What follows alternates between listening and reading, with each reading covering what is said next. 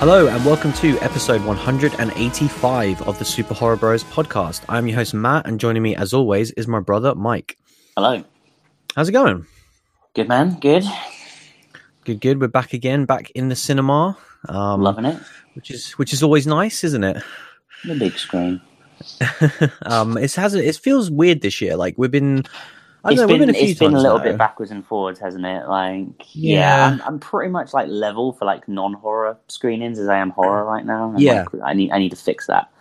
Yeah, it is weird because it's been very slow. There's been a lot of releases that we obviously haven't got, and then there's been delays and all that stuff. So it's been the cinema releases have been weird. They haven't been coming like thick and fast like we used to. That's but why we are we're definitely reviewing getting Sonic into that this week. Yes. I haven't even seen it and I really want to see it. But no, we're not talking about the Sonic. blue guy's got game. You can talk about Sonic at the end if you want. We're talking about we're talking about a horror movie called Brahms, The Boy 2. Which is just did you not see that original Sonic trailer? That was pretty horrific, bro. Yeah, that was. I wish they almost made that movie as well, and it just released it as like an extra. They did make that movie. It's the movie that I saw. He just has a regular looking face in the one I saw. Fair enough. Like I'm pretty sure the Blu-ray will have both versions on. I really hope it does. Like the that'd troll be so version. great. Like eventually, at one point there'll be a documentary where, like, we've campaigned, like, release the Schneider cut has happened, and it'll be release the blue ball. What do we call Sonic? I don't know. What can we call him? It just needs to be like the awful Sonic, like because it's just it's a thing. But yeah, we're derailing nice and early this week, which is always nice. Before we get into this is a horror podcast. In case you're wondering, I love just throwing you off your game early doors. I think it sets the mood for the rest of the show. Yeah. It's decent. I like it. But just in case you are, because I think our long-term listeners, they're used to this shit by now. But like, if you're a new listener for some unknown reason, if you're like, oh, Brahms the Boy 2, that's the one I want to check it out. This is a horror podcast. I mean, I've got many questions for you if that's it. Yeah, exactly. Like, did you make this movie? And then if the answer's no, then I'm like, what is wrong with you, basically? No, like, we're going to start with the news as we always do. There's some interesting stuff here, and then there's a very nice little tease at the end of this. Oh my god, no, I can't wait. Which you're going to have to wait. I'm going to have to try and quickly get through these because there's about 3 news stories before we get there. First one is about the other news stories. There's some interesting ones this week. But yeah, really good one to end on. This first one is a trailer that came out last week, I believe, for a new movie called Run.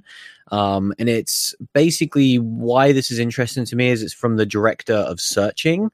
Obviously a movie that I think it was a 2018 movie. Good stuff. And we didn't cover it because it was one of those weird ones where when they always fall in like the thriller category, it's always like, oh, do we cover it? All the genre bullshit. But ultimately, when we did see the movie, we were both massive fans of it. Good stuff. Definitely. Like, I would say go in as cold as possible. Like, don't know anything about that movie, just watch it because it's so good. And yeah, that director was immediately on my radar from that moment on. And their follow-up is a movie called Run, which is starring Sarah Paulson as the sort of lead. And it's a really cool trailer. It was one of these ones where I watched like the first sort of minute of it because, most trailers are about 2.5 to 3 minutes these days. And it was already getting a little bit too spoilery for my liking. So I was like, you know what? I'm in on this cool concept. Basically, she's this mother who's raising her teenage daughter who's disabled.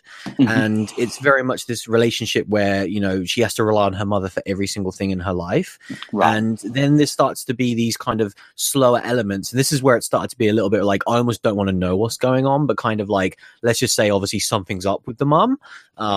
She's not telling her the entire truth. And so, like, this girl starts getting these messages that she should run away from her mum, hence the title. And I just think that's a really cool thing. It reminds me like a Don't Breathe and like these movies that just have this really like simple concept. Yeah, definitely. And stuff like Hush that I like, where it's like, right, here's the simple concept. It's almost like a reverse home invasion movie where the one person who protects you, who looks after you, might not be who you think they are, and how would you get out of that situation because you're so dependent on them. And it just looks answers in the title, bro. Yeah, exactly. But she can't run, so like, you know, it's an interesting twist. One. Exactly. But no, like check out the trailer if you're obviously into that sort of thing. But I'm very excited for this one. And it's coming pretty soon, May 8th, which is, I think, American Mother's Day, but not our Mother's Day. But just to confuse things even more. So we'll probably get it by, like, our Mother's Day, which is, like, what, 2021. Next March? Yeah. So I look forward to that one next year. Next up, this is such a weird news story. Did you see this with Eli Roth? Yeah. Yeah, like there's a lot to unpack here, and again, I'll try and be brief, but like I have some very strong thoughts on this as a news story. I don't know what you think about it, but basically, Eli Roth has a project, which is exciting. Very exciting. Love Eli We already Roth. talked very recently that he already had another project, so clearly this is a guy who likes to stay busy, which is fair enough. It was that whole Clown Apocalypse thing that was like a video game crossed with a movie, crossed with an event. It was very confusing, to say the least. But this is a more simple news report, which is that, Deadline is reporting that Eli Roth has signed on to direct for Lionsgate movies an adaptation of the Borderlands video game franchise, which is a weird one.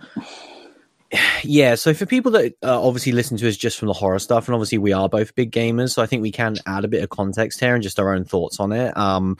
I don't like this in the slightest. I actually am very much against this. Borderlands as a franchise, I find to be the most derivative, boring, dull thing possible. Like, it's kind of top of my list in terms of like everything I hate about video games. It's this copy and paste formula that they've done for like over 4 games now that is the same old crap, basically. As far as like what you'd pull from that for a movie, it's a shooter for people that don't know. It's, you know, you just get loads of different guns and upgrades, and you level up your character, and you just get a bunch of guns, basically.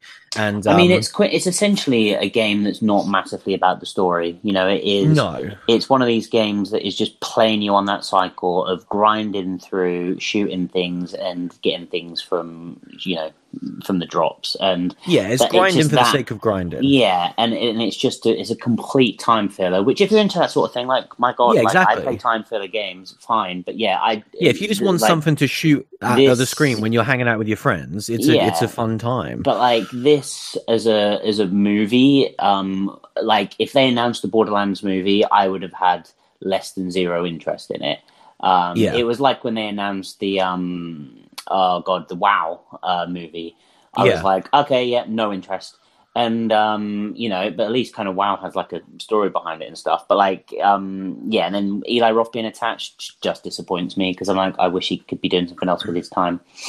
Yeah, for sure. Like the actual story of Borderlands is very generic. It is just imagine any, post-apocalyptic setting, very Mad Max in its style, very trying to be like this punk aesthetic, and it's very tongue-in-cheek with its humor. Like all of its characters are so like meta, and like, let's make all these little internet jokes that you'll get. It's very like, ha ha ha, if you're in on the joke type humor. It's referential of itself. But I think the only thing that interests me a bit is the art style, like this cel-shaded type kind of art style.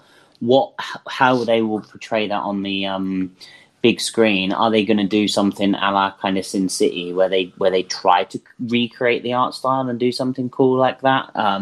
Visually that could be interesting, but I don't know how interesting visually it would need to be for me to get excited by it. Yeah, I think in a video game space, the only thing that even remotely sets Borderlands apart is that visual style. As far as for me, I don't like it. Like, I like cel shaded stuff. I don't like the cel shaded look in Borderlands. I think it looks really bad. But I agree with you that is like the only thing that I can point to as like, you know what? At least that's something that they've stuck to, and it feels Borderlands. Everything else is just rubbish. From the video game standpoint, it's like by far bottom of my list, and so I just don't have any care for it at all. And then the other aspect of it is that the people that make Borderlands, this company, Gearbox, kind of like their head honcho, Randy Pitchford, who I've been aware of for about a decade now in the video game industry, so he's someone that I've followed for a very long time. He is pretty much an absolute scumbag. He has done so many scummy things in the video game industry that I have no idea how he's even employed.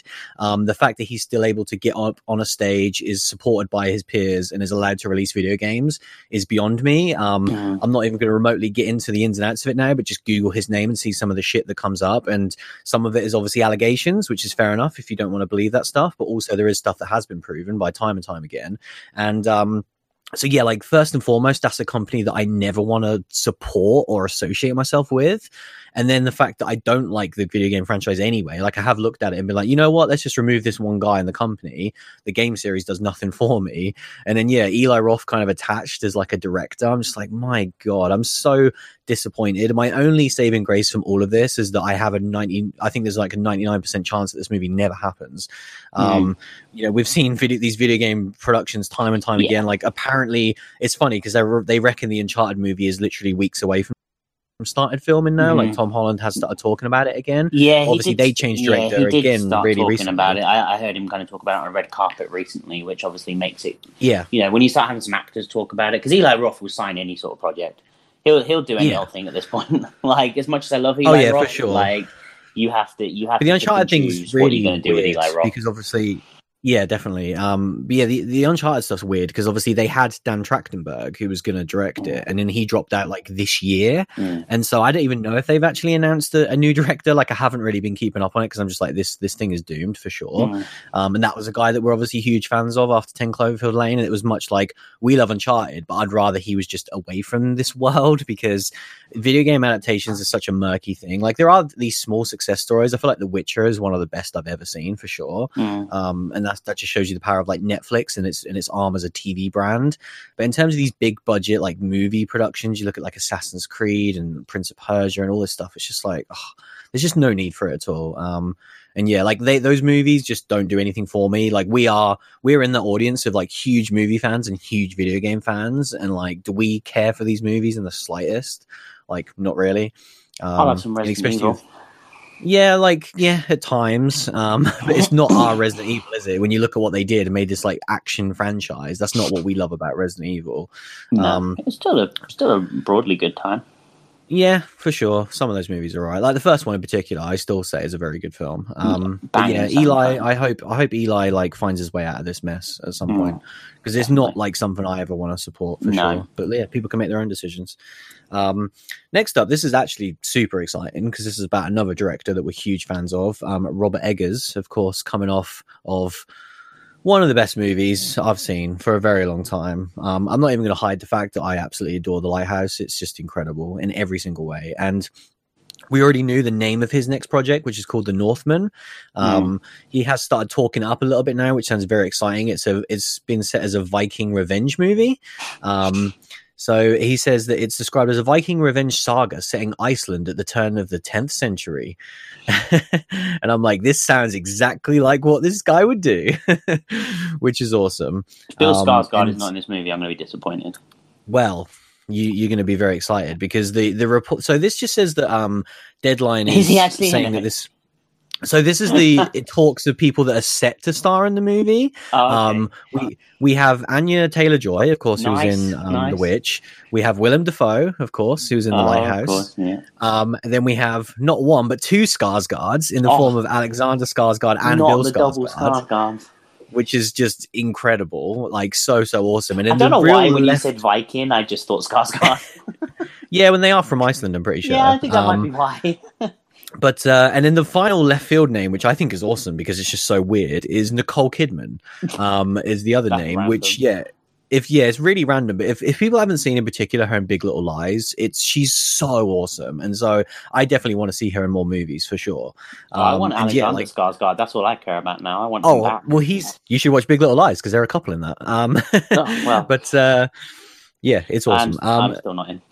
No, honestly, it's very good. And yeah, obviously, another thing that's awesome about this is he's re-teaming with his cinematographer, who was obviously the cinematographer for The Lighthouse that was like Oscar nominated, and obviously the cinematography in that movie is just impeccable.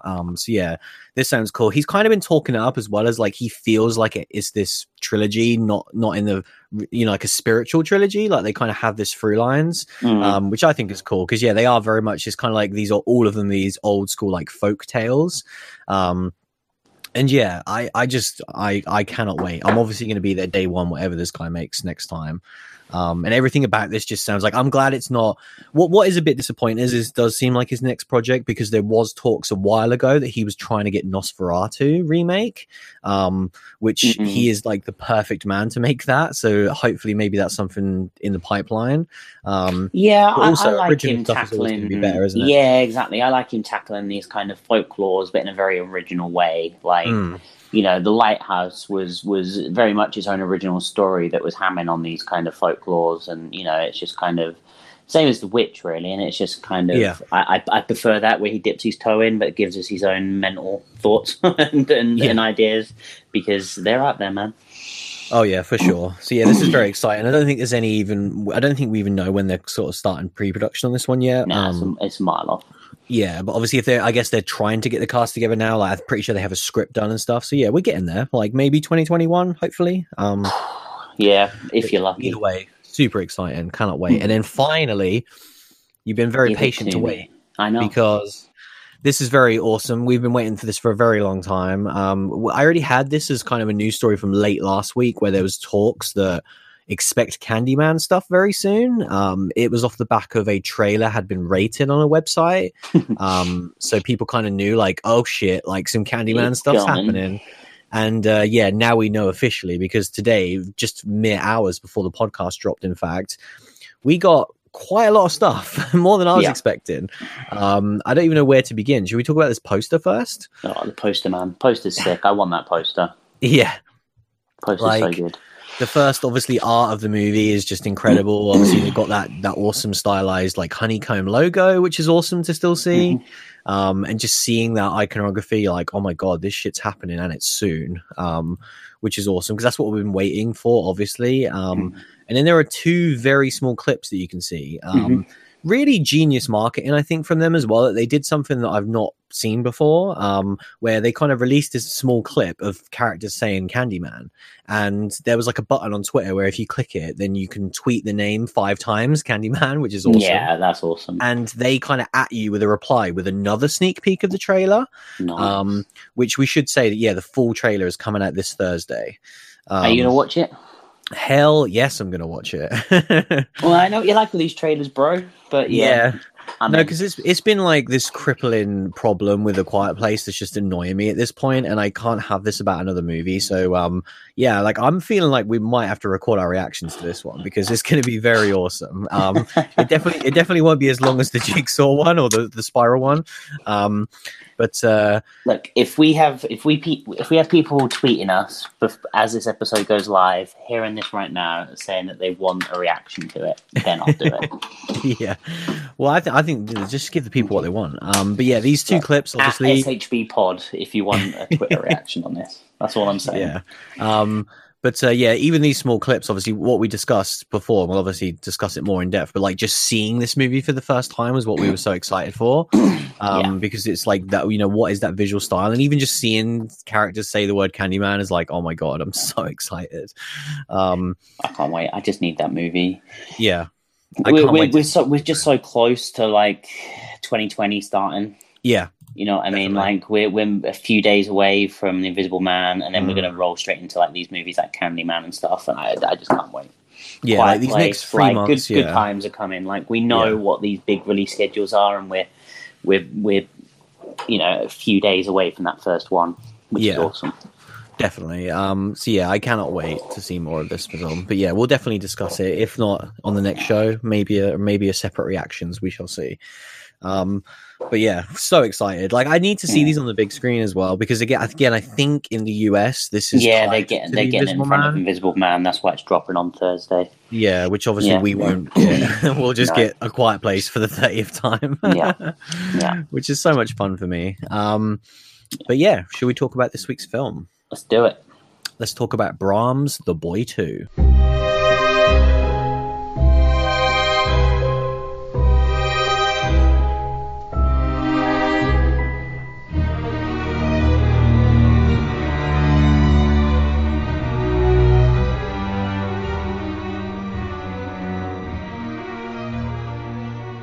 Why do you think they called it that? Like, why did they not just be like, you know what, The Boy 2 Brahms? Let's just use like normal convention. I don't know. Someone in marketing was like, mirrors. They were like, what? And then they just kind of like, let's just, we don't want this to be The Boy anymore. We want this to be Brahms. Because now will it be Brahms 2 The Boy? Or no, The Boy Brahms 2 maybe is the next one. Yeah, or Brahms 2, The Boy 3. Yeah, I know. I feel like because they want to try and drop The Boy from it, you see, so they're going to downgrade The Boy. My guess is The Boy Brahms 2 for the trilogy. Yeah, that's what I'm going for. I'm going to say This House is Brahms. Yeah, that will be the title. That's one for anyone else who's had to painfully watch these movies at the cinema so far. Oh, Christ. So, I guess you want me to synopsize this. Yeah. Well, let's start with The Boy. Yeah, so The Boy... We covered it, crazy enough. We covered it, right? So I'm going to look up what episode it was, because it was a very long time ago. Good luck finding that one, guys. If you listen to that one, you've been a long-term listener. Oh, yeah, that's definitely not still up. That's not been on the feed for a while. But yeah, The Boy 1, I guess, is kind of... the Boy franchise kind of centers around this doll, this kind of lifelike doll, as opposed to kind of Annabelle. This lifelike doll called Brahms, who has various levels of creepiness and spooky weirdness goes on around him. I don't really want to get into spoilers for the first movie, but... essentially it's this weird doll where weird shit happens around him and people act weird around him too. And so kind of jumping in, I mean, The Boy 1, I didn't dislike. It didn't kind of, it didn't blow me away. It had me somewhat interested, and then it gave a twist at the end, which I found kind of pretty interesting, but then ultimately was like, okay, that's done, and we'll never get another one of these, thank God, because the twist kind of ends it. And then suddenly... Brahms The Boy 2 pops up, and I'm like, what the hell's going to happen here? It's really weird. We covered it for episode 14, which was 14. One of our first ones. It was something like the 9th different movie that we covered as like an actual horror movie. So it's super OG for the show. Jesus Christ, we were only covering like 60% of our movies were horror movies back then. Yeah. And so super early on. And I think I remember like you were a little bit higher on it than me. I remember thinking it was all right, and then obviously the ending is the thing that kind of stands out, the twist ending. Yeah, and I think I probably enjoyed that more than you. Yeah, it was a cool twist for sure. I would say as well that I don't think we should necessarily skirt around that. Obviously, we don't need to flat out say. No, it, I just don't think we need to. Yeah, if we need to, it's fine. Like The Boy 1 is on the table for spoilers. The Boy 2, we will not just be talking spoilers warning. About. Yeah, like I'm not going to spoil this movie, but yeah, a movie that came out 4 or 5 years ago. But I just don't think there's actually a need to. No, not right now. But I would say that that movie was kind of very much just one of these spooky doll movies. There was a lot of them at the time, but then the ending and kind of what flipped that on its head, and then ultimately that it wasn't necessarily this spooky toy movie anymore, and it was something different. That was cool, and it was the only thing that kind of I took from that movie. And obviously, a while ago, we've known about this as a sequel. That's the funniest part, is that we didn't mention this last week at all when we were talking about movies upcoming, because I've just blocked this from my memory. Like, it was supposed to come out against Child's Play last year. Then it got delayed to December. And then I was just like, you know what? This movie's never going to come out. And then when it actually was at our local cinema this week, I was like, oh shit, this does actually exist. And we're going to have to see it. Yeah. So this movie picks up with kind of getting introduced to a family, kind of a boy called Jude and the mum called Lisa. Basically, the movie starts and they experience a home invasion where kind of the mum gets kind of attacked, and the boy kind of sees it all. Jude sees it all, and it makes him become kind of traumatized, and he has become a mute kind of at the start of this movie. And so he kind of carries around this notepad and is just kind of writing on that, and obviously dealing with this trauma. So the mum and dad kind of, and that's one thing I completely forgot about The Boy, that it's set in England. Yeah. Because when I was like, hang on a second, we're in England. I was like, when the movie starts. I completely forgot. Well, it's weird because both movies have had an American lead, but they don't. I can't remember if they referenced it in the last movie, but correct me if I'm wrong. I don't think they ever referenced the fact that Katie Holmes is American in this. Not in this, no. But in the first movie, they do more because she's moving to be a babysitter. Right. And I think there's even like a scene when she's in the States as the opening scene, and they're like, "Are you really going to move to England to babysit this boy?" And she's like, "Yeah, I'm getting paid for it."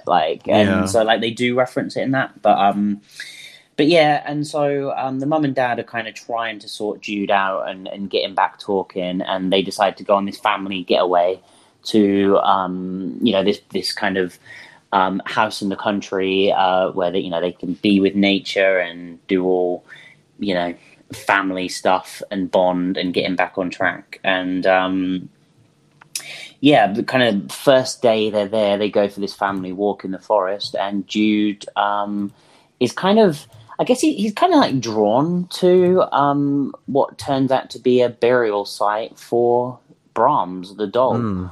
And he unearths Brahms, and his parents, with open arms, accepts this creepy doll that's covered in muck to bring home and clean up. And luckily the mum is really good at restoration. And Brahms comes home. And to be fair, like I'm giving it a bit of shit there. The first 20 minutes of this movie, I thought it actually did a good job of setting itself up. Where I enjoyed the home invasion setup. I'm a sucker for those, but I wasn't expecting that. There was a couple of cool little. There's kind of a staircase that has this cool scene, and I enjoyed that whole scene. And then kind of when Jude became a mute because of it, I was like, okay, this is interesting. I enjoyed that we get to see what has happened to him, and they're now trying to fix it. And when Brahms turns up and the family does accept it, even with that, I was like, oh, okay, he's clearly happy. They're trying to facilitate him. They're like, yeah, we'll take this tatty doll home to clean him up. And he instantly kind of creates this friendship with Brahms and starts carrying him around. And ultimately, it really brings him out of his shell and helps with his recovery quite a bit. So I enjoyed that as an angle, because then suddenly I was like, oh, the parents, they don't like the doll, but they're like, it's helping our son. We need to keep it around no matter whether we like it or not. And even as things start to go weird in this movie, they're kind of like, well, we can't get rid of the doll. Jude is getting better because of it. So all of that setup, I was reasonably on board for. I was like, okay, you have done a really good job of getting me to a third into this movie, and I'm believing the world you've built, and I'm okay with it. And then kind of once we get past that synopsis, it is at this point just some weird stuff goes on with Brahms, and that's the rest of the movie. Do you know what I mean? It really does change at that point, because it just starts to become this Brahms is sat there and his head moves a little bit, or he's sat in a chair and then they go back into the room and he's not in the chair, and just these kind of things that we've all seen a million times. We've seen, I don't even know how many Annabelle movies at this point, and other doll things and that. And kind of, I don't think this movie does any of those things remotely interesting, let alone kind of on any scale of entertaining. Even if it's stuff that we've done before and they've done it well, this is just vanilla in every way. Stuff we've seen before, and stuff we've seen before better elsewhere. And yeah, I guess that's half of my opinion, half synopsis. I guess I can just knock out the rest of my opinion that, that first third of the movie, I was actually pretty into it. I was surprisingly on board with it. And it was pretty much when Brahms got taken home and got refurbished, and then it just became a Brahms kind of, doll Annabelle type movie, that it just fell off a cliff for me, and I just kind of lost interest because, the first movie, I have no idea what the Brahms doll means. Is this doll haunted? Is it, some dude messing around? What the hell is this doll at this point? I don't really understand, and I don't really care. And I just don't really have any stake in the game, and there's no real there's just not a lot of actual horror in this film, is there? It's just kind of a lot of the doll kind of half moving around, half not, just kind of freaking the mum out, and kind of, I wasn't sure whether they were going to start to play the card of like the mum kind of losing her mind a bit and kind of go down that route, because she does start to kind of do that, and she starts to kind of lash out at Jude, and then the dad kind of has this hostility towards her. And I was like, oh, okay, are they going to go down this route? Like, is she going to, seem like she's going insane, and then the dad turns on her and they try and do that clever aspect, and then they kind of don't really push that, and ultimately by the end of the movie just ends, and I just don't, it just was there. It just really didn't do a lot for me, the final 2/3 of the movie, and yeah, I was checked out at the end, and the second I walk out the cinema, like, I wanted to keep that thought in my mind that I did enjoy the first third, but after that, everything else has just fallen out of my mind on this movie. Yeah. Pretty much. Yeah, well, rather interestingly, like, I don't necessarily disagree with you, but I quite enjoyed this movie. It was definitely what you said is so true, and there's definitely some things that I think are inexcusably bad, which we'll get to. So many of my kind of pet peeves got irked when watching this, but overall, coming out of it, I was like, that was surprisingly all right. I definitely think that the intro stuff is super strong. Real good. I really believed they were a family, which is something that I talk about a lot with these movies, where just as soon as you're thrown in and you see these like random actors stuck together, and you just, if you don't believe that dynamic almost immediately, the movie's going to be very hard to grab you on from that point. And so that it kind of got over that hard hurdle of something like, again, it's not even remotely on that level, but something like The Conjuring 2, where like I believe that family immediately, and so therefore I'm invested and I care. That first scene is so good and so powerful, with what happens to Jude and what was their mum's character? I forgot what her name was. Lisa. That scene is so powerful, and I think it's really well written, and it really does set up the dynamics for the rest of the movie really well. Like it's actually good writing. It explains like why they would move away. All the Brahms stuff, like what you said, I think is really well written in terms of like in most movies it would be so stupid if they just found this random toy and then they let this filthy thing, like, because it's normally like middle class to upper class family goes on a walk, finds a minging half rotted doll and brings it home. I'm like, no, they would never do that. Yeah, or it's just like it's randomly in the house and then they just love it, or like so many of those things just don't feel earned. Whereas, like the setting up the whole Jude as this mute character is actually a stroke of genius. It starts to obviously wear a bit thin on you as a viewer because you have to keep doing the same thing where it's like you have to wait a few seconds to see him write down on this piece of paper what he's conveying as his thoughts.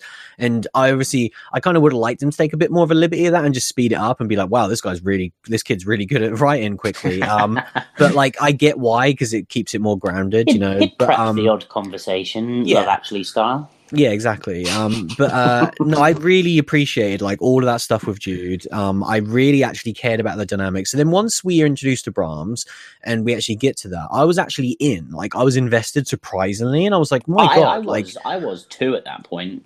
Yeah, I was like, I can't believe you've got me for this movie that, was completely forgettable. I never needed a sequel. And the only thing about it was the twist ending, which for most of this movie, they do explain the twist and they do say it multiple times in this movie that they're kind of like, there was this guy in the walls, but they don't, it's not really an impact on this movie at all. And that's one of the problems it has, is that almost that movie, you could watch the trailer for The Boy and then you could watch The Boy 2 and you wouldn't miss out anything, because the twist doesn't really have any impact on this movie, which is a shame, because I would have liked I actually had a bit of interest going into this because I was like, you know what, the craziest thing about that ending of The Boy is how on earth do you make a sequel to that? Yeah, exactly. And so unfortunately they do take the easy way out where it's kind of like, do you know what, that stuff's kind of irrelevant now, like let's just make it about Brahms as this toy again. It's about Brahms.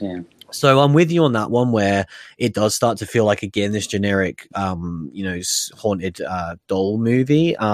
But I don't know. I believed the family dynamic enough that I cared. I like all three of them in particular, like, because I thought the dad would be really absent from the movie because he is at the start, but that was very much just to have him kind of like away at that moment.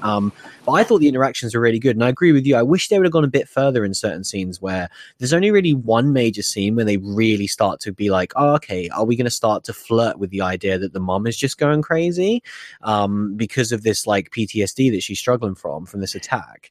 And it's a really awesome scene, and it's really, because obviously she's dealing with what happened to her as well. Like, she's experiencing headaches. Obviously she's gone through a trauma, so I wasn't sure whether they were going to start to play that angle. Yeah, and that stuff is only, sadly, these very small, limited moments where that should have really been the driving force, where it's like, here's this impact on this family that would affect two different lives, and how do they deal with that in their own separate ways? And then let's introduce that as a, you know, kind of shoehorn in this original idea and package that as a sequel to The Boy. But ultimately, the Brahms stuff is almost like another red herring, really, like it was in the first movie, because it wasn't really about this killer doll.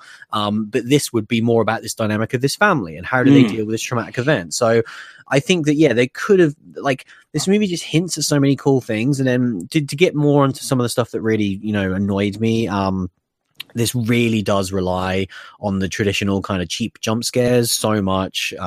It does the cardinal sin of dream sequences to feature horror, which, you know, I'm a huge fan of. They one up that. Oh yes, yeah, they do, because like if you have your bingo card ready, the only thing that can top a dream sequence is a dream within a dream, of course. And they do that, and it's like, oh my god. And then not only do they do that, but then they have these like weird, she straight out sees crazy shit happen just in the middle of the day.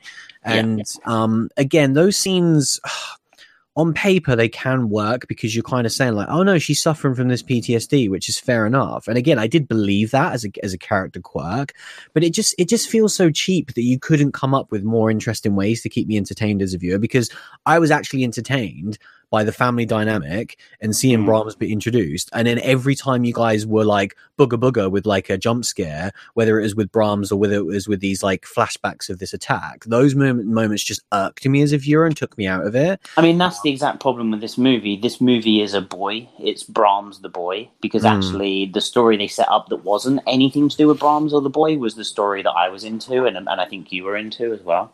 Yeah, for sure. And I think that's why I ultimately enjoyed this movie, because there was so much of that.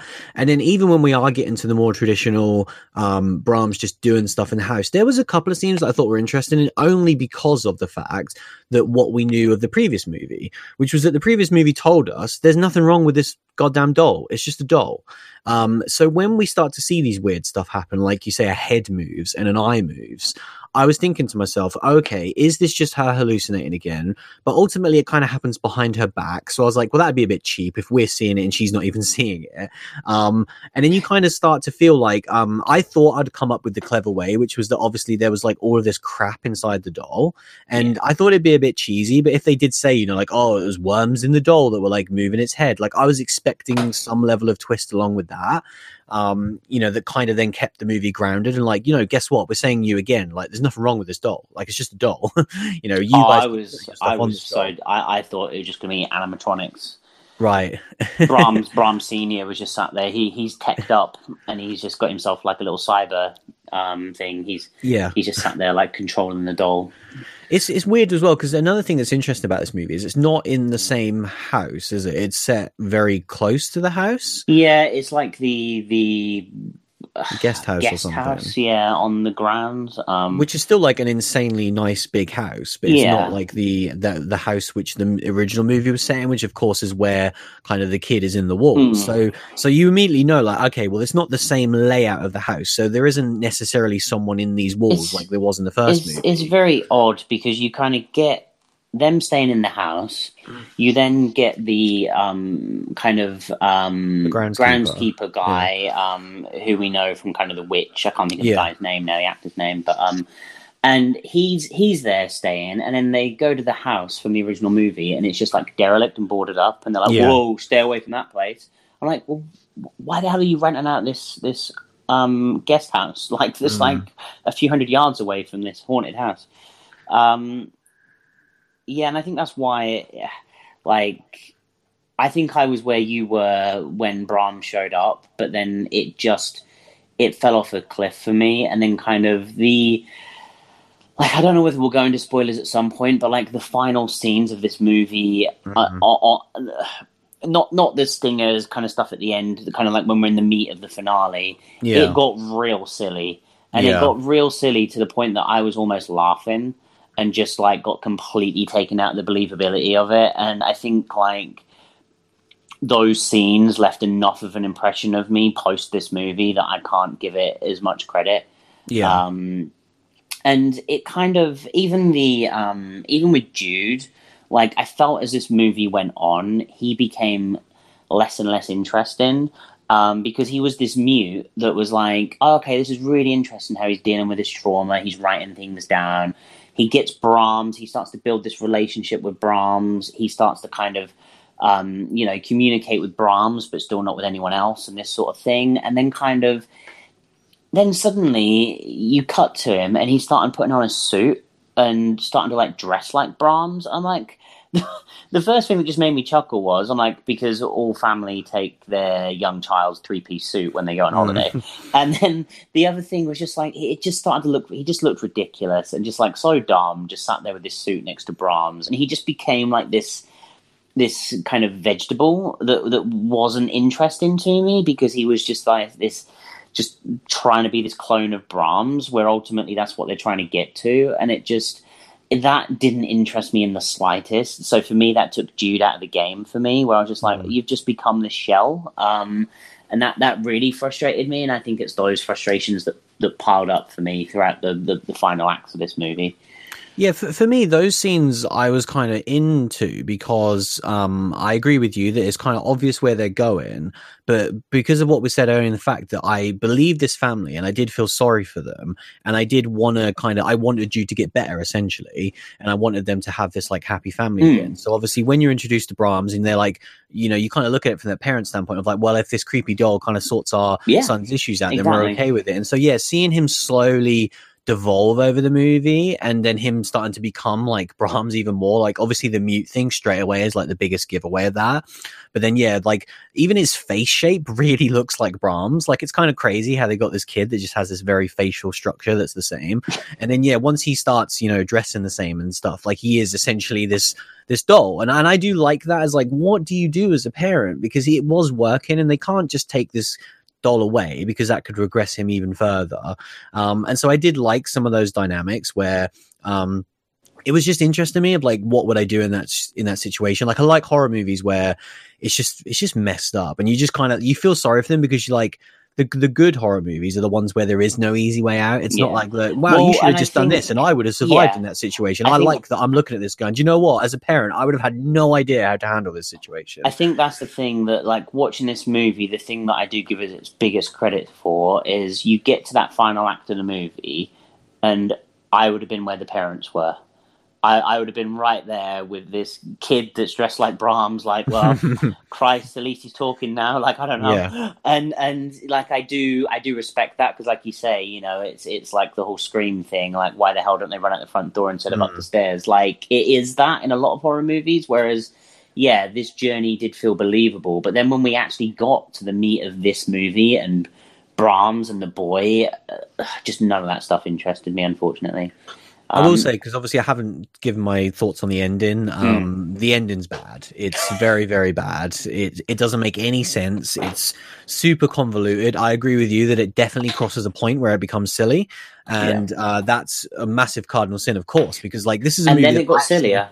Yeah, well, like I was actually, this is a traditional haunting-esque movie with a haunted doll, and I actually gave a shit about the story and the characters, which is like unbelievable to me. And so the fact that they got me and I was invested to a bloody sequel to The Boy, and then they do this got you so shit. Close, bro. Yeah, well, I was just like, oh man, this is like, it's annoying because I had no expectations going into this, and then they kind of won me over, and then I was disappointed by the ending, and so that's why overall I would say I enjoyed this movie. I think it is better than The Boy, because I think the overall movie is more complete. I cared more about the story, about the characters, and the Brahms stuff, whereas the ending of The Boy was the best thing about it, and it was awesome, and it was this great little ending of like, oh my god, this is this really frenetic thing that's happening, and then the movie was over. Whereas this is the exact opposite of that, of like, I'm really invested in this story and these characters, oh, here's this dumb shit. Oh, I guess the last movie didn't even matter. Oh, now the movie's over.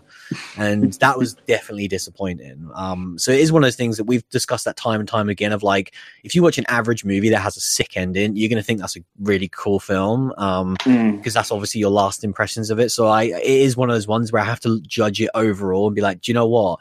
There was potential here, and I did actually enjoy quite a bit of it. It's just I can't. It's unexcusably how bad this ending is. Like, it's one of the worst endings we've seen because of how dumb and convoluted it is. It's so difficult when you talk about movies, and I think like if the ending is a bit of a misstep, but I think ultimately, you know, part of the journey is the end, and you've got to nail the ending. And if you don't, that is the last taste. You know, if you're eating a nice meal and the last thing you have in your mouth is horse shit, you're going to walk away thinking of horse shit, you know, and that's how I felt with this movie, you know, and I do think that I do think it's valid, because it is the way you feel, and it is the way you think about that movie. What about if you ate something that was like all right for an hour before? Yeah, but you're only going to taste horse shit. Exactly. Like, all I can taste is horse shit, mate. Like, you know. Whereas, yeah, like if you're having something that's pretty bland, and then you have like a shot of whiskey at the end of it, you're like, hell yeah, which is kind of more like what The Boy was like. Yeah, for sure. You know, and I think it is an interesting conversation to be had, because you look at the runtime of The Boy and The Boy 2, and right, like if I compare. I don't know. In terms of the actual runtime, right. Let me have a look. Because that was one thing I did want to quickly note while you look that up, is that this movie is lean as hell, and I did appreciate that. It does not last too long. It does not waste your time. It is like 80 minutes pretty much on the dot before credits, which is awesome. Yeah, The Boy is 137. So, Jesus Christ. An hour and 37. Oh, sorry, right. Sorry. I said that really weird. I don't know why. An hour and 37. And so kind of... I was like, if that movie's 2 hours and 20 minutes, how did I survive? As you would read that. I was getting confused with the picture, that's why that I saw. He gets distracted easily by pictures. It happens, guys, you know. So yeah, if I was to compare the two movies, like as a like percentage of enjoyment, I enjoyed more of The Boy 2 than what I did of The Boy. But then The Boy 2 angered me way more than The Boy 1, and so I kind of feel like ultimately for me, between the two, I'd give the first one the nudge.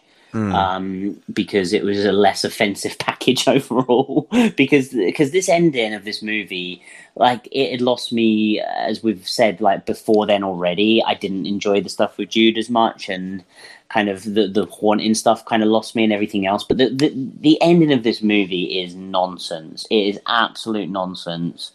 And I just don't even know what they were thinking, what they were trying to achieve. I don't even know what it means.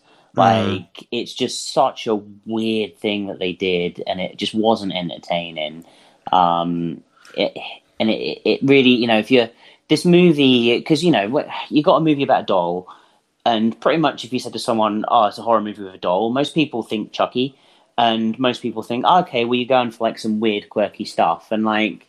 This is not what this movie is. It's played very serious. It's talking about the mental health of this boy, and with Jude and the mother, and like their recovery. And then obviously this doll coming into play. And then you just get this zany ending that just, it really did throw me. And so I think for me, ultimately, it was not enjoyable enough to give it a pass for the other bit as well. But it's a shame, because that first half an hour I was in. Yeah, I think for me as well, like I was in for longer, so I think that's why I liked it a lot more. And the ending was disappointing to me, because not only was it bad, but the one thing watching the movie throughout is that I was invested in this new story that we're telling, but in the back of my mind, I was remembering the events of the first movie. So I was kind of waiting for that to have an impact, to be like, what happened to this guy that was living in the walls and all of this stuff? And then ultimately I was waiting for the ending of this movie to tie this film to that film in some interesting way, and being like, oh, is it going to be to do with the groundskeeper? Is it going to be to do with the house? Is the boy on in it? Is the mum doing something? And ultimately, like, they don't come up with any interesting idea, which is a shame, because this movie is actually filled with cool ideas. And they just do like the most common denominator of like, here's this like by the numbers spooky dooky ending that just doesn't do anything for me. So yeah, the ending was a massive misfire for sure. One scene that I just wanted to note as well that I thought was a good scene, but it was a shame because I thought it had potential to be the best scene in the movie by far. Which is when we are introduced to the rest of their family come to visit them. And we have this like very cool scene. The way it's shot and the way they build tension, I think is awesome. Where Jude is like playing in the backyard with these two kids. And it starts to like turn a bit more mean towards Jude, and they start mocking him for hanging out with this doll, and this kid's very much this bully character. And you know, the mom is like watching from a window, but then she's also trying to like finally relax for the first time in the movie. Well, so she's almost like half watching. I love that the mum dynamic there, because the mum is like, she's got a glass of wine and she is trying to relax, but she can't, and she's looking at her son, and she's looking and she's getting reassurance from what she's seeing. And then we're actually cutting to the children, and what she's seeing that's giving her reassurance isn't them playing nice. It is actually them bullying him and the scene amping up. And I find that fascinating, as like, you know, her watching this and thinking, oh, look at them, they're all talking together and they're getting close. And like, even when it starts to get like physical, it kind of still looks like play from the window. And like, it was interesting. Like, it was well done. The way that was building was incredible, and that was literally the first time and only time in the movie where I started to like grip my seat and be like, "Oh shit! Like, this is where the movie's going to take a turn." And because they keep showing Brahms, and then they're zooming in on that little bloody face, and then they're showing like what Jude is like looking at him, almost like he's mentally talking to him, like, "What do you want me to do, Brahms?" And then they keep zooming in on this like wood, like this sharp bit of wood that's like pointed on the ground. And I don't know about you, but I was just waiting for Jude to pick up that bit of wood and just stab that kid in the neck and just be like, blood everywhere, all over his face. The other kids scream. I was expecting an eyeball shot, to be honest. Yeah, like the mum glances down and just sees this horrific incident where like we actually see all this really horrible blood, and I'm like, this is where this movie's going to earn its rating, because other than that, I have no idea how this movie's a 15 in the UK. Like, this could easily be like a 12A for sure. But yeah, like, you edit that scene a bit and it's a 12. This movie, even what we saw, I'm like, was that a 15 to you? Like. Because obviously, like, the whole R rating thing in America, like, I can't imagine this was rated R, but I'm not. Shaun of the Dead was more graphic. Definitely. But yeah, like, I don't know. To me, that scene was really cool still, even talking about it now. I'm like, oh yeah, I was starting to remember the dynamic of the mum and all that. Like, it was really well written. It was pretty good. I wanted it to be more gory, as obviously the horror fan in me. Ultimately, a chunk of this movie is well made. Yeah, and that's definitely. the thing that is quite frustrating about it. I think as well, one of the things to touch upon as well is Brahms. And like, I don't really find Brahms that interesting to look at or as a thing. You know, the Annabelle doll is quite freaky inherently. This, I don't know, like, it's trying to be freaky, it's trying to be lifelike, but it really just doesn't leave an impression on me. I don't know. How do you feel about Brahms? I do like it, and I liked him a lot more in this movie. And again, maybe that's just because I was invested and I liked the movie more overall. But I prefer Brahms to Annabelle because I like that he has such a human look to him, where at all times when they start to really zoom on his face, I am kind of like waiting for him to just come alive. And especially, you know, the juxtaposition of him with Jude, where Jude is just so becoming like Brahms, that I kind of like that they start to become like twins throughout the movie. I want the doll just to headbutt someone. You know what I mean? That's what I've been waiting, because a lot of times characters get close to Brahms's face. Yeah. And I just want him to like bang right in the nose. And like maybe the wind blew it and he fell down or something. And like, do you know what I mean? And yeah, it would have been good stuff. Yeah, Brahms for sure. headbutt for the boy : Brahms too. If they make one. But yeah, like the closing. One of them, a thing I wanted to mention as well was Katie Holmes in this movie, because she's an interesting actress to me, where this may sound a bit harsh, and then I'll be nice to her because I thought her performance was good in this movie. But she's a name that, like, most of us who have been film fans have been aware of for multiple decades at this point. I think she broke out on like a TV show, and then obviously is, you know, most notably with Tom Cruise, but she's like been in loads of movies and is like, in terms of like Dawson's Creek, wasn't she? Right. That was what she was in. In terms of like, I think so. That rings a bell. But like in terms of like known household names for an actress, I mean, she's still got to be up there with the big greats. You know, of like, you know, everyone knows who Meryl Streep is and Nicole Kidman. Like, people know who Katie Holmes is, but what I think is bizarre about that is that I don't know any film she's been in, like, other than the first Batman that she got recast in. Like, she has I think that's why I didn't want to. That's literally where I was going to go. That and Dawson's Creek. Yeah, that's why I was going to say it sounds harsh, and then I'll be nice to her. But she has left such a little impression on me as a film goer throughout the years, considering I've been aware of her as an actress for well over 2 decades now. Yeah, I can point to one movie that she's been in, and so yeah, maybe she's just doing stuff that I don't watch, which is fair enough. But like, that was my biggest takeaway going into this was like, wow, Katie Holmes, she's still acting. Like, if you'd have said to me she retired 5, 6, 7 years ago, 12 years ago. Okay, that makes sense. But she was great. Like, I really, really believed her. And I think that is a very difficult thing to do in a horror movie, especially not the best horror movie as well. It's not like everything else was going for this movie and I was all in. So then therefore I just cared about the performance. Like, she was probably one of the strongest parts was the mother-son dynamic and the whole family dynamic as well. Like, again, I want to give a shout out to the dad as well, because I thought he played his role. He's definitely in it the least out of the 3 characters, which is why he doesn't get mentioned as much. But yeah, I just really believed her. And I think that's a hard thing to do. We see so many of these movies where I'm like, yeah, this was a cool movie, but I didn't believe any of the characters or the family in the slightest. No, I know what you mean. And so I appreciate her. And this is like a final note. But yeah, what would you give as a sort of recommendation for this one? I think if you enjoyed The Boy 1, then why not see the second one, see where it pans out. The first half of this movie's good. But ultimately, like, if you're a bit fatigued with these haunting type things, I don't think this one has any real enough special sauce to get you through. And it's not worth a cinema watch either. There was no spectacle to watching it on the big screen. Like, shove this on if it gets on demand and you can watch the first half and then judge for yourself. But yeah, I don't think it's worth the price of entry for cinema. Yeah, I completely agree that it's not worth going to the cinema for, even though it's my favorite movie we've seen at the cinema, but that's only because of how poor it's been, the other ones. That's more a reflection of the year. Yeah, I was going to say, for the record, it could be mine too. Yeah, for me, it definitely is, because like the other two were just so boring and generic. Well, I was like, I actually liked quite a bit of this, as you can tell from this conversation.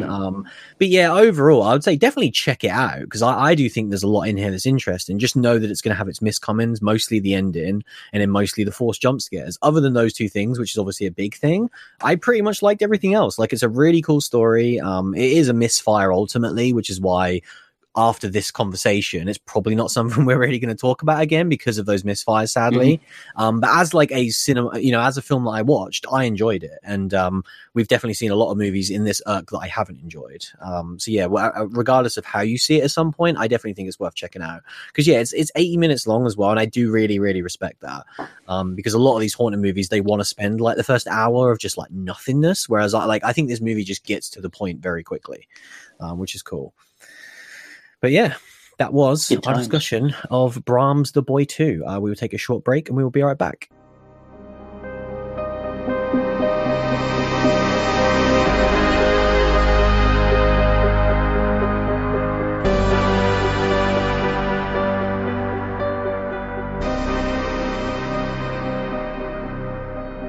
So yeah, we do have some listener feedback this week. Of course, if you want to hit us up on Twitter, it's at SHBpod, or if you want to send us a longer email, you can email us at superhorrorbrospodcast@gmail.com. This week we do have a question from Cody, who says, this is a very interesting one. I don't know if you saw this one already. But he says, I am ill prepared. Okay. Well, there's a lot to unpack, so I can give you some time. But he says, hey, super horror brotatoes, have you ever revisited a movie and have come to like it less than your first viewing? I recently went back and watched Midsummer, and now I can't stand it. Whoa. I know that sounds sacrilege, but c'est la vie. Hope you guys survived The Boy 2. Cheers. So yeah, first and foremost, thanks for getting in touch, Cody. I hope you are well. Very long time listener and supporter of the show. So thanks for getting in touch.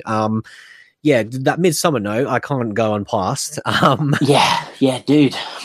What I will say is watch it again, because then you'll just absolutely love it. It'll flip-flop back in your mind. Yeah, just flip-flop. It's just like love me, not sort of scenario. Exactly. But no, like for me, Midsummer is a movie that is like, if you said to me, what movies do you love more and more each time you watch them? Like I've seen it 3 times and I love it even more each time I watch it. I do find that opinion fascinating, especially I'd be interested to know how much Cody enjoyed kind of Midsummer the first viewing. Yeah. Because that movie is a long movie. Watching the director's cut, I did start to kind of like think, this is movies. I was like, it is a long movie, but absolutely fantastic. So I was like, I'm in for it. But do you know what I mean? Like, it is a long one, but I think, surprised by that. But I can give a movie that is gonna irk you. The more I watch it, the more I don't enjoy it. I've got a couple, so let's see where you're going. Mine was Glass.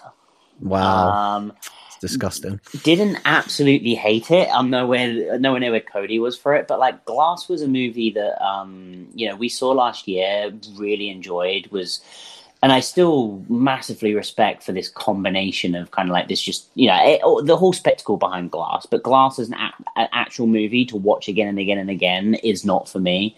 The second viewing, it had lost all of its intrigue for me, and so when we had these interview sequences and all of this other stuff, it just didn't grip me and didn't keep me thrilled. And so that is definitely one for me that is not a repeat viewer. I still like I say, the original viewing and the original review of that movie is still where I'm at for that kind of movie as its spectacle, but as a repeat viewer, it does not hold up for me. No, I can totally see that as like an individual movie because, when we first watched it, it is all that hype and actually wanting to see the conclusion of it. Yeah, and this crazy combination of 3 movies, like all of that shit I respect. But actual repeat viewings, that second one, I was like, I wish I hadn't brought this Blu-ray. I'm not going to be throwing this on again. When I rewatched it, I watched Unbreakable and Split just before. And I loved it. And I think that for me is what that movie is now. And almost like all 3 of those movies, really, where I can't see myself ever sitting down to watch any of those just on their own. Like, I'll always be in the mood to be like, hell yeah, I want to watch this trilogy of movies because I honestly think that's the best way to experience it. And so, I'm actually with you where like I'm never going to be in the mood to just watch Glass, but I still absolutely love it. But for me, there's one that's kind of for the show recently, and then there's one that's a much older one. The one for the show, which again, it's not I can't stand it, but you said I've come to like it less than your first viewing. For sure, It Chapter 2. I still really, really like that movie. But coming out of the cinema, I was blown away by that achievement, and it was everything that I wanted as a sequel to It Chapter 1. And I adored it and everything about it. And I was like, my God, I think he's topped it. I think he's beat the first one. When you rewatch it, and especially rewatching the first and second one, I still really like the movie. But the problems are so in my face now that the little things that I didn't let bother me because I was so in on the spectacle the first time, rewatching it, certain sub stories that I don't care about, the Indian stuff, the missed opportunities on the plot points for Mike and a few of the other characters where I'm like, you just didn't nail this at all. And especially comparing it, I know that's a bit of a weirder thing, but like now when you rewatch it, I'm like, I can't believe I ever thought It Chapter 2 was on the same level as Chapter 1 because it's just not. Again, still really like the movie, but like coming out of it, I was like, this is a year-ender contender. And obviously when I was rewatching stuff, like it was number 6, I think, overall, which I think is a fair position. The thing that I found interesting with those two was It Chapter 2, I think, nails the set pieces more, like the Pennywise stuff. Like, obviously, the old lady in the apartment scene and kind of when he kind of does his attacking random scenes and like the opening scene and all of that stuff. Whereas the first movie, when we kind of reviewed it, one of our gripes on it was that the Pennywise stuff was very CG heavy when you've got kind of the Jewish painting lady that's very CG and kind of a few of the other things. I mean, this ultimately for me, that entire the 2 movies are too CG reliant that takes it away from it for me. But I still love them both, man. Yeah, definitely. My other sort of more random one, which is an older one, is definitely one that, and again, I don't know if it's just you misremember it, but when I first saw the Hills of Eyes remake, I thought that movie was awesome. Like, I absolutely loved it. And then we rewatched it a few years back, and I was like, this movie sucks. Like, I don't like it at all. Yeah, I remember that, actually. It's a good point. It really did. Yeah. It was a weird one where I was like, I don't know, like I was so in on it at the time. We were watching it together, right? Yeah, we like went to the cinema, and obviously our rewatch was together as well. Yeah, but did we even finish the rewatch? Did we not turn it off? No, I think we did turn it off because it was just like, this is rubbish. I think it was like a Halloween or something, wasn't it? And we was going to get through a few movies, and we was like, nah, fuck it. We got like 20 minutes in, and half an hour in. Yeah, you're right. Yeah. It's just it's just so boring. And again, what's crazy is like I'm not the biggest fan of the original Hills of Eyes. Obviously, the superior movies. You of course, shut your mouth right now. Oh yeah, I'll give you that. I'm just exactly. But watching that remake, I'm like, this is just devoid of anything. And I will say that I think if you get to the ending's kind of fun because it's very hyper violent, and I like when he gets to like that weird like Chernobyl like town at the end of it. But the early stuff in that movie is like painfully dull, and it's just like, oh my god, like that is the one that I flipped the most on, where I put that in the category of quality remakes with Friday the 13th, which is another movie that every time I watch that just gets better and better. Like go watch the Friday the 13th remake, which is awesome. Like Halloween remake, Dawn of the Dead remake. I don't love the Dawn of the Dead remake like I used to, but I still think it's really, really awesome. But that was one that like, I think that's as bad as like Chainsaw Massacre and all these other ones that I just think are a complete waste of time. But that's a really interesting one, Cody. Thank you very much. Let us know if you guys have any of these as well as you, Cody. I know you mentioned Midsummer. But I always think that's an interesting one because you do take that risk for sure. Like we rewatch quite a lot of stuff. But I do see the point of if some people like if you just have that experience, then don't ruin it. Like there has been movies that I saw at the cinema where I was like, that was perfect, and I almost don't want to ruin it. Like I didn't rewatch Mission Impossible Fallout for ages because I was like, that cinema experience to me was like perfect. And it was still awesome at home, but it's obviously you can't capture what you can see on the big screen. I tell you what though, just to flip flop the question as well a little bit, a movie that we spoke about him earlier on the show, but a movie that like I like more the more I watch it, The Witch. Yeah. Like I need to rewatch it. I've just been drawn to it like 2 or 3 times, and like every time I rewatch it I'm like it's just goddamn fascinating. Like and it just sucks you into this weird world that like I just not ever ready for. But and so that one for me like grows on me more and more. And I think I'm at the point where I'm going to be watching Hereditary again. Yeah. And I think that might be another one where I'm like, after being so hot on his last movie, like, I need to go back and see Hereditary. Because I've only ever seen the cinema viewing. Yeah, same. I think that one would be an easier one because we did like Hereditary. It wasn't like we didn't like it. We just didn't love it like everyone else. So I could definitely see that now, like post that being like, oh yeah, this is a movie we're really into. And The Witch is an interesting one because I don't really want to go back and watch it. Like I thought it was okay. But I don't want to live in a world where I don't love every Robert Eggers movie. So I'm just going to pretend that I like it and just never rewatch it. That's the way to be. Fair play. But thank you very much for that one, Cody. That was a really cool question.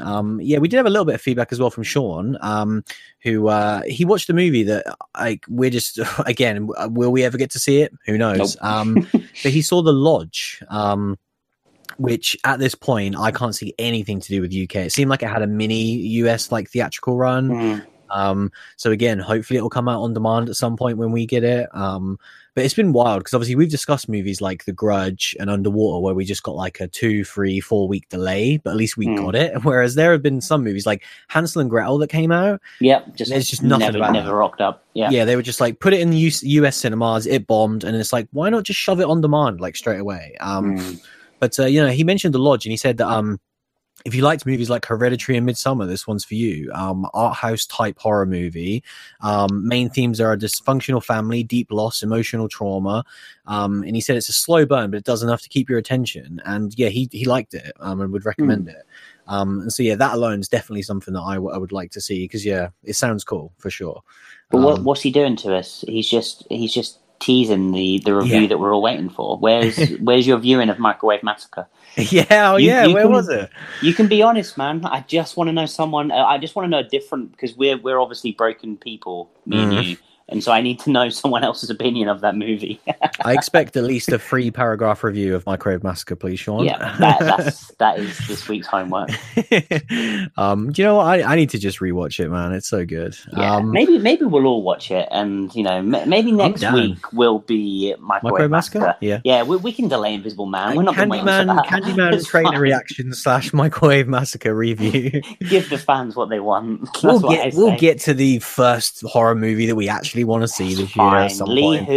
Don't worry about it. He's never done anything of note. No, of course not. But yeah, that's pretty much it for this week. What have you been watching? Anything interesting lately? Well, I have finished Watchmen. Yeah, I was expecting this, and I was like, "This is a long podcast, and I don't know if we've got time to go into this right now." We might need to put a pin in it because I feel like your conversation might be longer than my conversation on it anyway. But yeah, I watched it. It's some crazy shit, man. If you can go see it, why not see it? Because it's some real Losty. If you liked Lost back in the day and you like superhero stuff, then yeah, go see this weird thing that exists that's pretty goddamn beautiful. Yeah, to me, it's just perfect television. Like, in terms of these one seasons of shows, like Hill House is the only thing I've seen that comes close to it, where it's like this one and done thing. And even though, like, of course you want more as a consumer, we all want more of the things we love. But like, if you just judge that as like a, what is it, 8-episode season? Which 8 episode, yeah. When you think back to when like Lost and that used to have these 24 episode seasons, and they were like churning these out every 9 months, whereas now, like, he had like 3 years of pre-production just to make 8 episodes, and it shows because the level of craft and love in every single episode is just so strong. But yeah, I can't say enough good things about this show. Yeah, it wasn't as strong for me. Like, I definitely think there were misfires. There was a complete episode that lost me, and a couple other things. But overall, like, yeah, it was more of an up and down journey for me. But overall, I still enjoyed it quite a bit. Those last 2 episodes, like, if you're not a fan of those, then you're not alive. They're so good. Oh yeah. They're amazing. Yeah, there was one, the black and white episode. Yeah, it's a slow one. Yeah, it just didn't add anything to me. I feel like that could have been a 5-minute scene, and it just wasted an episode. But maybe we'll talk a little bit more in depth about it. Maybe not. Yeah. We'll see.